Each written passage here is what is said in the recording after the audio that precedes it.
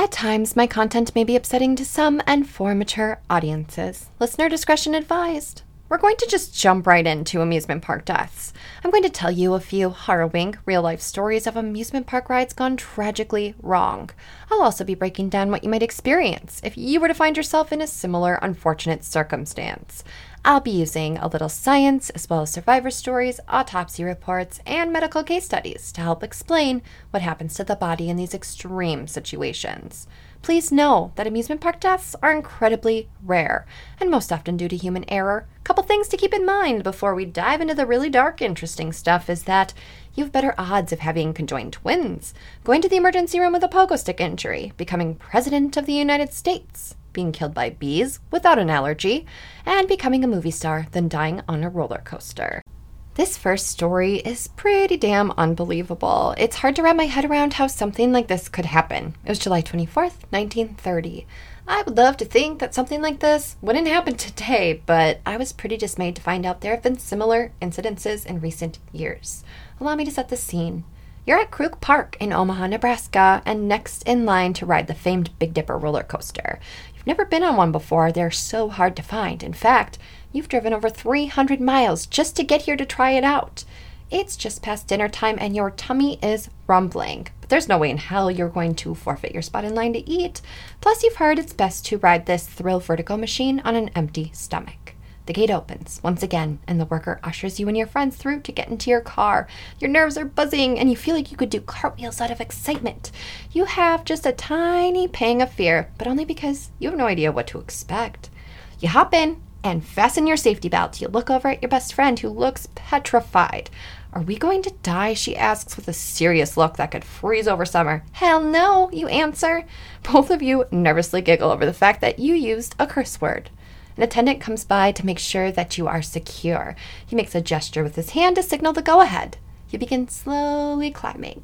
You hear a click, click, click. With each foot that you ascend, you become fascinated with the car and track below you. How does this work, you wonder? It feels like forever. As you creep up to the highest point, your friend is not doing well. She's digging her hand, nails drawn into your thigh, muttering, "Oh my God, oh my God, oh my God." Right at the top, you hear a metal ping, followed by an angry groan as if the track itself is crying. It's the kind of noise that you hear at the beginning of a high-pressure storm. Suddenly, you feel an insane jolt, as if you've been hit with a speeding golf cart. This is the point that you give yourself permission to be concerned. This doesn't seem right. Then you look to your side and realize you're now staring up at the track. Your car's left side wheels are dangling in the air, but you're still moving. You clench your eyes shut for a moment, but you're flooded with an intense stomach drop sensation in your guts.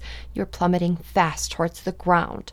Little did you know that as you were making your way up towards the top, a bolt came loose. The heavy vibrations of the car on the track caused it to spin all the way out. You wouldn't think a single bolt could wreak such havoc, but it set off a deadly chain reaction. It's Final Destination worthy for sure. In all of the chaos of the car slipping off the track and attempting to descend somehow, the brake shoe on the front car became lodged in the wheel of the rear car, making the connected cars one big unsteady circle. The moment that it hooked, they all tipped right off of the track and fell straight down 35 feet. 3 of the 4 cars landed upside down, trapping the passengers. Because a 35-foot drop's possible to survive, plunging and landing upside down greatly reduces the odds. In the end, 4 passengers died and 17 were gravely injured. Turns out, you never should have promised your best friend that you weren't going to die. 35 feet might not seem super intimidating, but remember, you're in a falling coaster cart. When you fall from any decent height, your weight's going to increase upon deceleration or impact. You're going to have to contend with a decent level of gravitational force. On top of all that, your speeds are going to be very high on your way down. You aren't going to have enough time to reach terminal velocity, but you don't need to in order to die. And let's not forget, heavier objects fall faster than light ones. So you're going to hit that ground at higher speeds than if you were just falling on your own, especially because you're belted into that heavy car. Some pretty disturbing things are going to happen to you upon impact. For one, you're going to absorb a lot of bone-crushing shock. Keep in mind, there are many variables involved in an accident like this, like how you land, if you're tensed up, if you already suffer from conditions that make your bones more brittle, or even if you're drunk. That means the end results will vary. Some people seem to defy the laws of science and end up with minimal injury in a situation like this, but in most cases, it's going to be catastrophic. When you hit that sudden stop to moving, there's a high probability that your blood vessels, especially the ones near the surface, will burst. If you experience it in multiple areas, that's going to give way to serious internal bleeding right out of the gate. If enough of them are affected, it will slow or even halt transportation of oxygen to your internal organs. That's why patients who experience extreme hypovolemic shock or shock from blood loss often experience ramifications of organ failure. But we're getting ahead of ourselves because there's already a great chance that some of these organs are going to blow upon impact as well. Your spleen, kidneys, and small bowel are most likely to rupture. But if impact is great enough, even your brainstem or heart can burst, which will cause instant brain death or death. Additionally, your juiciest arteries, like your aorta, can not only burst, but can completely disconnect from your heart. But unless your heart or parts of your brain rupture, this will not be an instant death. You'll have to endure your agony at least long enough to bleed out. Shock will no doubt help. Of course, you'll have a number of broken bones. Not just broken, but shattered. If you happen to fall in the car that turns over, traumatic brain injury is an imminent threat. Your skull can shatter and penetrate your brain tissue. But how would all of this feel? Luckily, most survivors of big falls do not remember the pain of initial impact. Our bodies do a lot of great things for us in the area of sudden and traumatic pain, but it's only a temporary defense. If you've ever been in a car accident, you likely remember time slowing way down and being completely unaware that you're injured at first. As moments or sometimes minutes pass, you start to tune into your body like it's a jumbo sound fork that begins ringing in isolated areas. Waves and waves sweep over your senses. It's as if nerves and only part of you are springing back to life. Eventually, every raw feeling will catch up with you. You'll experience layers of sensations. This will include electrical pings shooting in every direction from your shattered bones.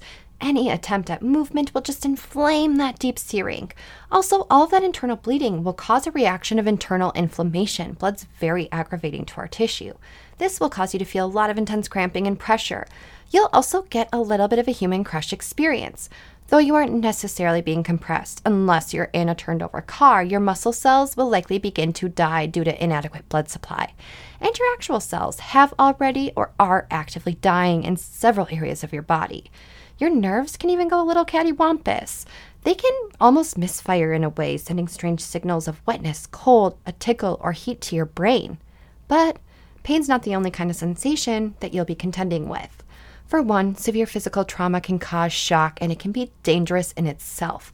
Your blood pressure might tank rapidly. Your heart rate will become erratic. What makes these sensations more intense is the fact that you're losing a lot of blood.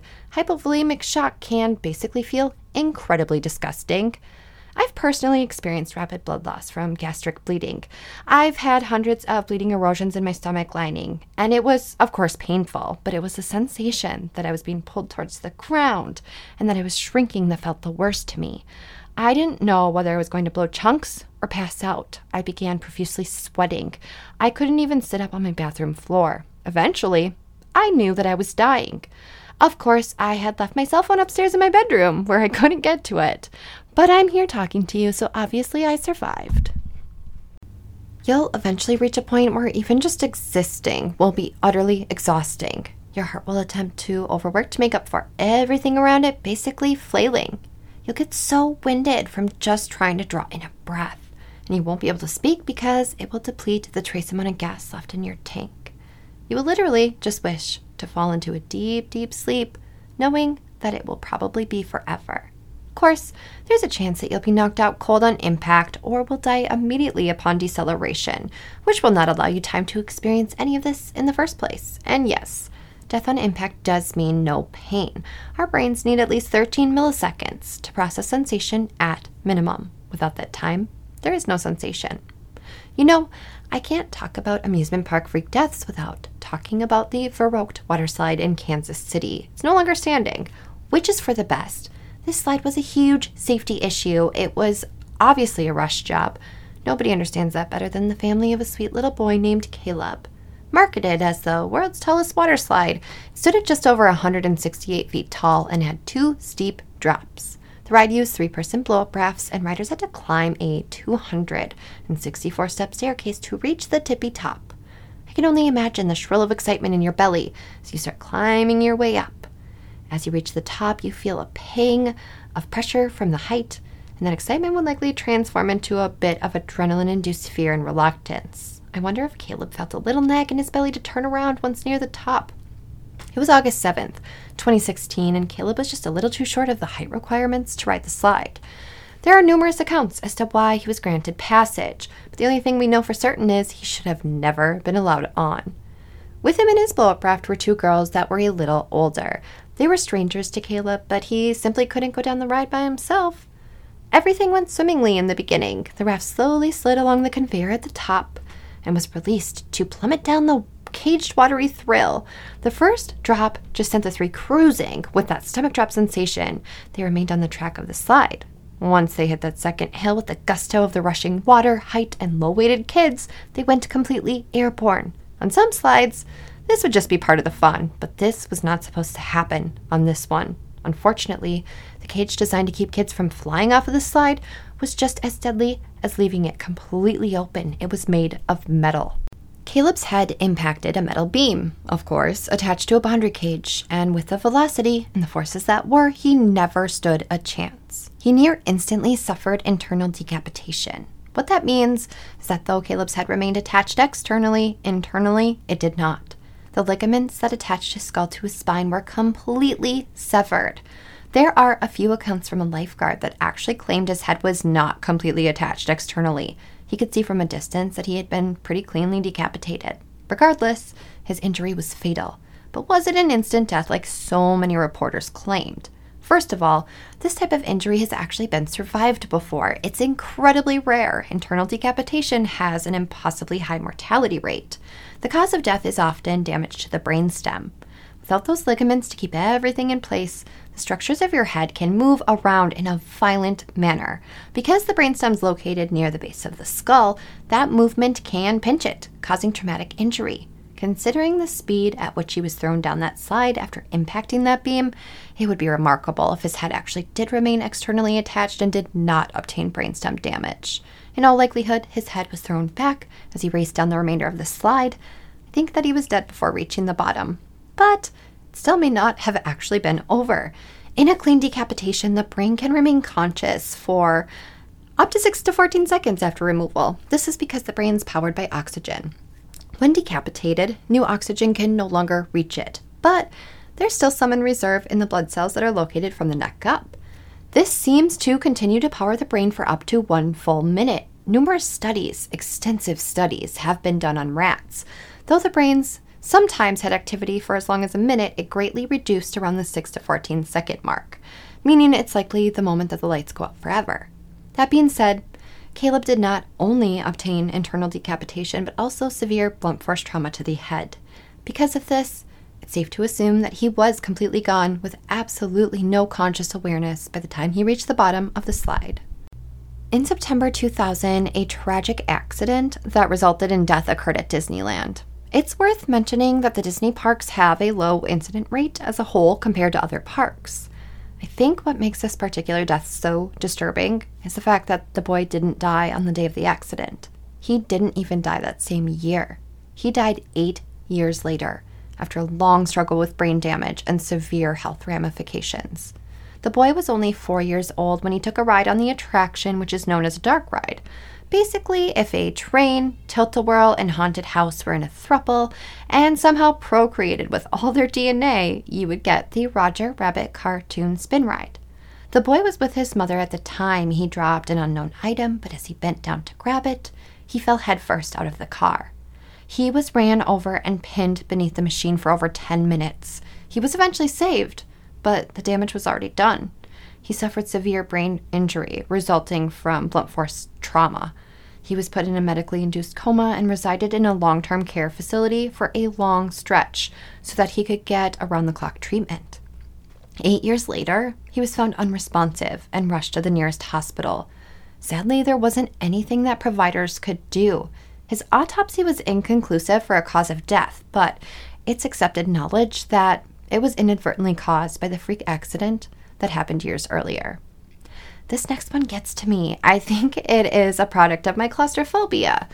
This one transpired at Dream World in Australia. The ride was Thunder River Rapids, which is designed to mimic whitewater rafting. This ride had great big circular rafts that could fit multiple people. On this particular day, 4 adults and 2 children were in one of the rafts. What they didn't know was that only one of the 2 water pumps for the ride was working. This caused the water level to drop rapidly below the acceptable line. The raft became completely lodged on the guardrails near the end of the track that were now out of the water. All right, no biggie. They should be shutting things down and coming to help soon, except there was another raft that had already been let loose. With the water level still dropping, it brought that second jumbo raft on the same path, and soon it was heading straight for the other, going at full speeds. The second raft booted the first one out of their way, which sent it falling off of the rails, which were now over a foot out of water. This sent that raft upside down, trapping all 6 inside of the choppy waves. Imagine the panic. You are in a situation that perhaps doesn't seem so dire at first. I mean, there are 3 other adults with you. You should be able to hoist this raft up and over you. They just didn't look that heavy, but they were. After maybe 20 seconds transpires and you're still completely underwater, you start to allow your thoughts to shift into, okay, I might die here. You smash your fists against the raft above you. You try desperately to look around you underwater, but the rough current makes it impossible. Death becomes a near certainty. After around 87 seconds, your brain forces an involuntary breath. This is unavoidable. After holding your breath for that long, carbon dioxide builds up in your blood. Your brain has almost like a chemical switch. It basically says, this is the danger zone. Mayday, you need to breathe. Once this happens, it accelerates drowning. Sadly, you would be completely conscious at this point, but definitely losing your fight and growing hazy. The only saving grace is that the 2 children were itty-bitty and able to escape from the raft's grasp. But they lost their parents. In the end, the park was fined $3.6 million after a long court battle, and all 4 adults died. I had to save the coup de grace of amusement parks for last. This particular amusement park didn't just have 1 or 2, but at least 6 separate deaths.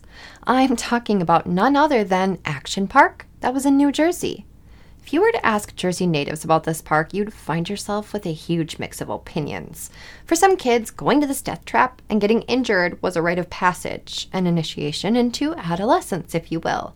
As for the protective parents, they would tell you it was an utter hellhole that kept their worried minds awake at night, afraid their children might sneak off to that place with friends. I know this park would have been a big ol' hell no for my dad. This amusement park was made for kids and ran by kids. That was the unofficial, or maybe even official, motto, but it was darkly accurate. It offered 3 separate adventure areas. You had the Alpine area, which was all dry, Motor World with a go-kart track where the kids found it funny to drive off of the track and sometimes even into the parking lot and nearby road, and of course Water World. The first death that we know of occurred in 1980 on the Alpine slide in the Alpine area. There are similar slides still available today, but they had actual safety protocol. First thing that came to my mind when watching videos of the slide was the luge from the Winter Olympics. It featured a shallow cement track that descended several hills and made some seriously sharp turns. The participants would ride down this track in a type of plasticky sled that did have a feeble braking system, but of course, that braking system took a little skill and had to be executed by the passenger. So I'm seeing some problems already. You'd speed down this thing at various velocities, but you could really cruise. A 19-year-old man who had worked at the park for a few months the season prior was heading down the slide with some wild, out-of-control speeds. He hit not only a tight curve, but a descending tight curve and flew headfirst out of his sled.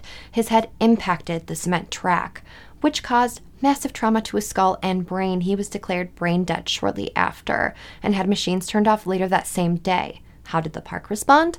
By lying, of course. For some stupid reason, deaths that happened to workers of the park did not need to be reported. Because the man worked there in the year prior, the owner claimed that he was a current employee and actually on the job at the time of the incident. But he was only actually there as a customer. Oh, if you want to see something that is Looney Tunes, check out videos of Action Park's wave pool on YouTube. The waves grew well over 10 feet, and it appears that hundreds to thousands of guests were allowed in at the same time. Once the waves would really start going, every colored tube in the pool would just mash together and begin to move as if it was one giant mass. My soul fled my body when I watched the video for the first time. But nothing in that entire hellhole of an amusement park was anywhere near as deadly as that wave pool. The wave pool became the unofficial graveyard of Action Park. 2 years after the Alpine Slide tragedy, a 15-year-old boy likely got smacked in the head during the chaos of flailing arms and rising waves, which sent him to the bottom of the pool where he of course drowned to death. I say of course because how the hell is anyone supposed to be able to spot someone in trouble when you can't see beyond a jumbo sheet of colored tubes? Even if you did spot someone in trouble, how are you supposed to get to them on time to save them when you have to go through a jumbo mosh pit of people? Not only did people lose their lives and become horribly injured, but kids were traumatized by this pool. New lifeguards who were children themselves were hazed by having to work in the death chair of the wave pool. It was called the death chair because it was the post that saw the most action that would be impossible to control by 1 or even 20 kids. 2 years later, a Brooklyn man drowned to death after enduring trauma to the head in the wave pool. 3 years after that, 18-year-old Gregory Grandchamps also drowned to death in the wave pool, similar circumstances. These are the only wave pool deaths that we know about. One of the most disturbing deaths really screams gross negligence. In 1982, a 27-year-old man accidentally tipped his kayak, something that happened commonly during the kayak experience. When he attempted to steady himself, he stepped on an exposed underwater fan, which full-on electrocuted him. He died from electrocution-induced cardiac arrest before he was ever pulled from the pool. The park owner, of course, fought this finding, claiming that the healthy, fit 27-year-old simply had a heart attack, and the electrocution was a non-factor in his death. Because the autopsy report did not note any electrical burns on the body, the owner claimed from the highest mountain that he could find that he was vindicated. Thing is, in water electrocutions, it's rare to find electrical patterns on the body. The last known death was an unusual one. Visiting a water park during the blistering hot months of summer, you wouldn't worry about cold water shock. The attraction known as the Tarzan Swing had water that was 20 to 30 degrees cooler than the rest of the park. The temps ranged from 50 to 60 degrees Fahrenheit or 10 to 16 degrees Celsius. These are temperatures that you can get hypothermia in. When a visitor jumped from the Tarzan Swing from the man-made cliff into the frigid water, he suffered an immediately fatal heart attack. Cold water shock is something that can be a real threat to people who have any sort of underlying heart condition, even if that condition seems relatively benign. Sometimes people aren't even aware that they may be at an increased risk before dying to it. That's why the polar bear plunge is only recommended to people cleared by their doctors. And even still, a dangerous reaction can occur. The infamous owner of Action Park got away with these deaths and cover-ups for a while. In the 80s and 90s, regulations were a little more lax. In fact, Action Park single-handedly influenced several changes to some of these regulations. They earned the nickname Class Action Park. There is a really good documentary on HBO Max, I think it's actually called Class Action Park, about Action Park. If you ever have downtime or a rainy day, check it out because it's really good. Eventually, the owner became buried in debt after several lawsuits and had to close his doors. What a shame. It no doubt made Jersey a safer place. In 2010, the park as a whole sold to new owners. In 2014, Action Park was revived under the same name. But its reputation was now so tarnished, the business never took off. 2 years after that, the name was changed yet again, and as far as I know, still remains in operation today. However, they have actual safety protocol and adults on the premises, so you are less likely to die. If I have any Jersey listeners, I would love to hear your take on Action Park. Even if you ever took a trip just once to that park, I would find it so interesting to know how your experience was.